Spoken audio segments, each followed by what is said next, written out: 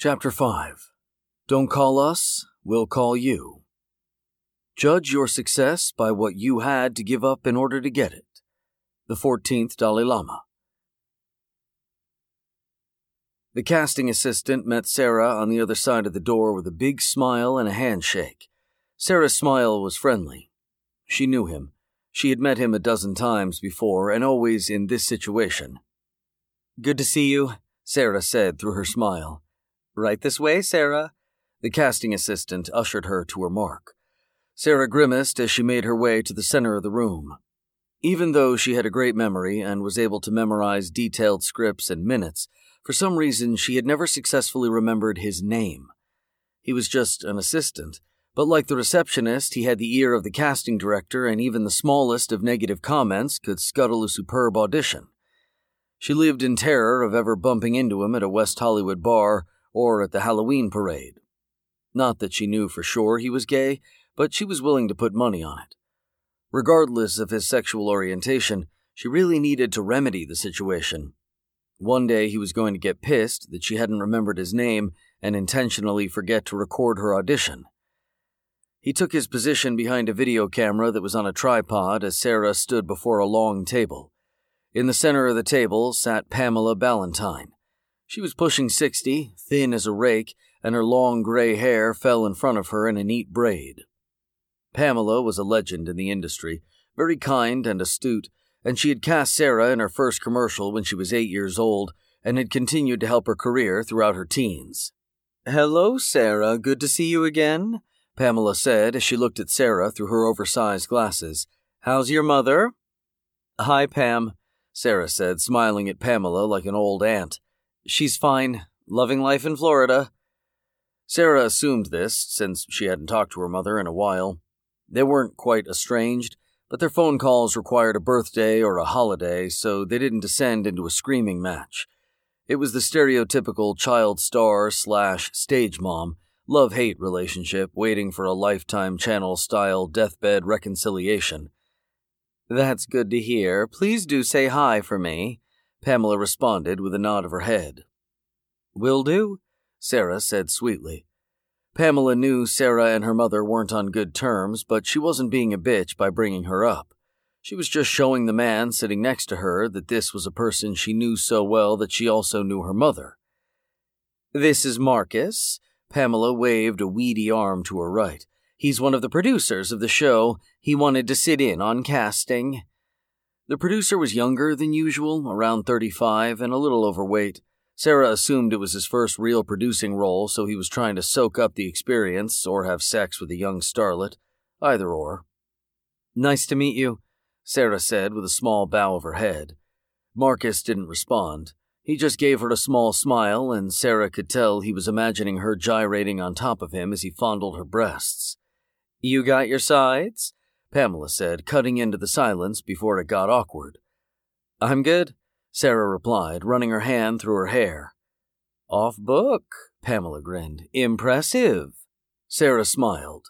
Truth be told, it wasn't much of a part. Her character didn't even have a name yet, but there was a moment or two where she could show she really had the goods. When her long-suffering agent had sent her the breakdown for the role, it read, "Young mom of 2 teenagers. She is beautiful and nurturing." Technically, it wasn't exactly a role for a middle-aged woman, but at 29, Sarah thought she was a few years away from having to go out for that sort of stuff. The last casting call breakdown she went out for was Chelsea, 25, fit, happy girl, loves wearing miniskirts. So it hit her hard, and she had cried in her car for a good 10 minutes. After the sobbing had ended and the tears had been wiped away, Sarah accepted that all great comebacks started somewhere, and she started aging herself up with the makeup kit that she had pulled from the glove box. "My reader is sick today, Sarah," Pamela said, looking up from the script. "So you'll have to settle for little old me." "I wouldn't have it any other way," Sarah said with a smile. Pamela returned her smile and added a sly wink. "Whenever you're ready, dear," Pamela whispered with a slight head nod. "I'm Sarah Dale. I'm rep by Gary Langston of the Infinite Trust Agency," Sarah said, looking into the lens of the camera. Mom comes into the room carrying a tray with a large jug of juice and empty glasses, Pamela said blandly. I thought Harold was joining us for dinner, Sarah asked with a sweet voice. Hi, Mrs. Jones, Pamela sang loudly. Sarah did a double-take, as if she had seen something in her peripheral vision. Harold gets up from the floor and back in his seat. Chase smiles, Pamela said back in her bland voice. Oh, there you are, Harold, Sarah said with surprise, ending the sentence a couple octaves lower than where she started. Mom looks towards Frankie as she places the glasses around the table, Pamela said. So, how you enjoying life at the Joneses so far, Frankie? Sarah said with an air of seductiveness, showing she was sexy but still motherly. It's fun here. This is going to be great, Pamela said enthusiastically. Sarah nodded excitedly. We're going to go right up to the mountain tomorrow, Pamela continued in a new voice. Is it okay if Frankie uses Dad's... Pamela switches back to her bland voice. Chase stops suddenly and Mom stops pouring juice into the glass she is holding. Sarah had tears in her eyes. It was in the script, but Pamela hadn't read it out, giving Sarah the chance to show her range. It's okay, Chase. Of course, Frankie can use your dad's bike, Sarah said, flashing a sneaky smile, the tears in her eyes still glistening. You're not going to try to jump over the ravine, are you? Yes, I am, Pamela said overly enthusiastically.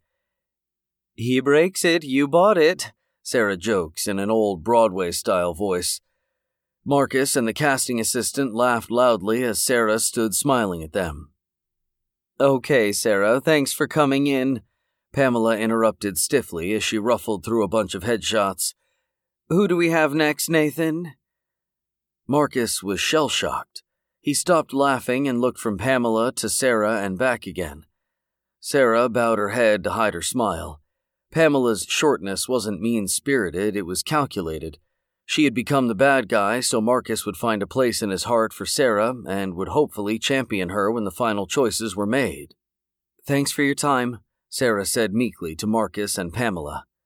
We'll let you know, Pamela said evenly and went back to her headshots. Marcus's eyes were wide and his mouth agape as Nathan jogged from behind the camera and extended his arm like a traffic cop to show Sarah the way back out of the studio. Pamela had played the part well, but hearing the "we'll let you know" line never felt good. Sarah's brief confidence descended into thoughts that maybe she hadn't done that well, that maybe she had oversold it, and that maybe she was not even good enough to secure a role that she believed was beneath her. The more Sarah thought about it as she walked the 20 yards to the door, the more doubt crept in. And to make matters worse, when Nathan had opened the door, the receptionist was smiling on the other side. Thank you, Sarah muttered as she stepped past. She made a point not to call him Nathan, as that would have been a true indication that she had only just found out his name, but she turned and established eye contact with him and flashed one of her signature smiles just to let him know he existed. You ready for that photo? Sarah asked sweetly to the receptionist.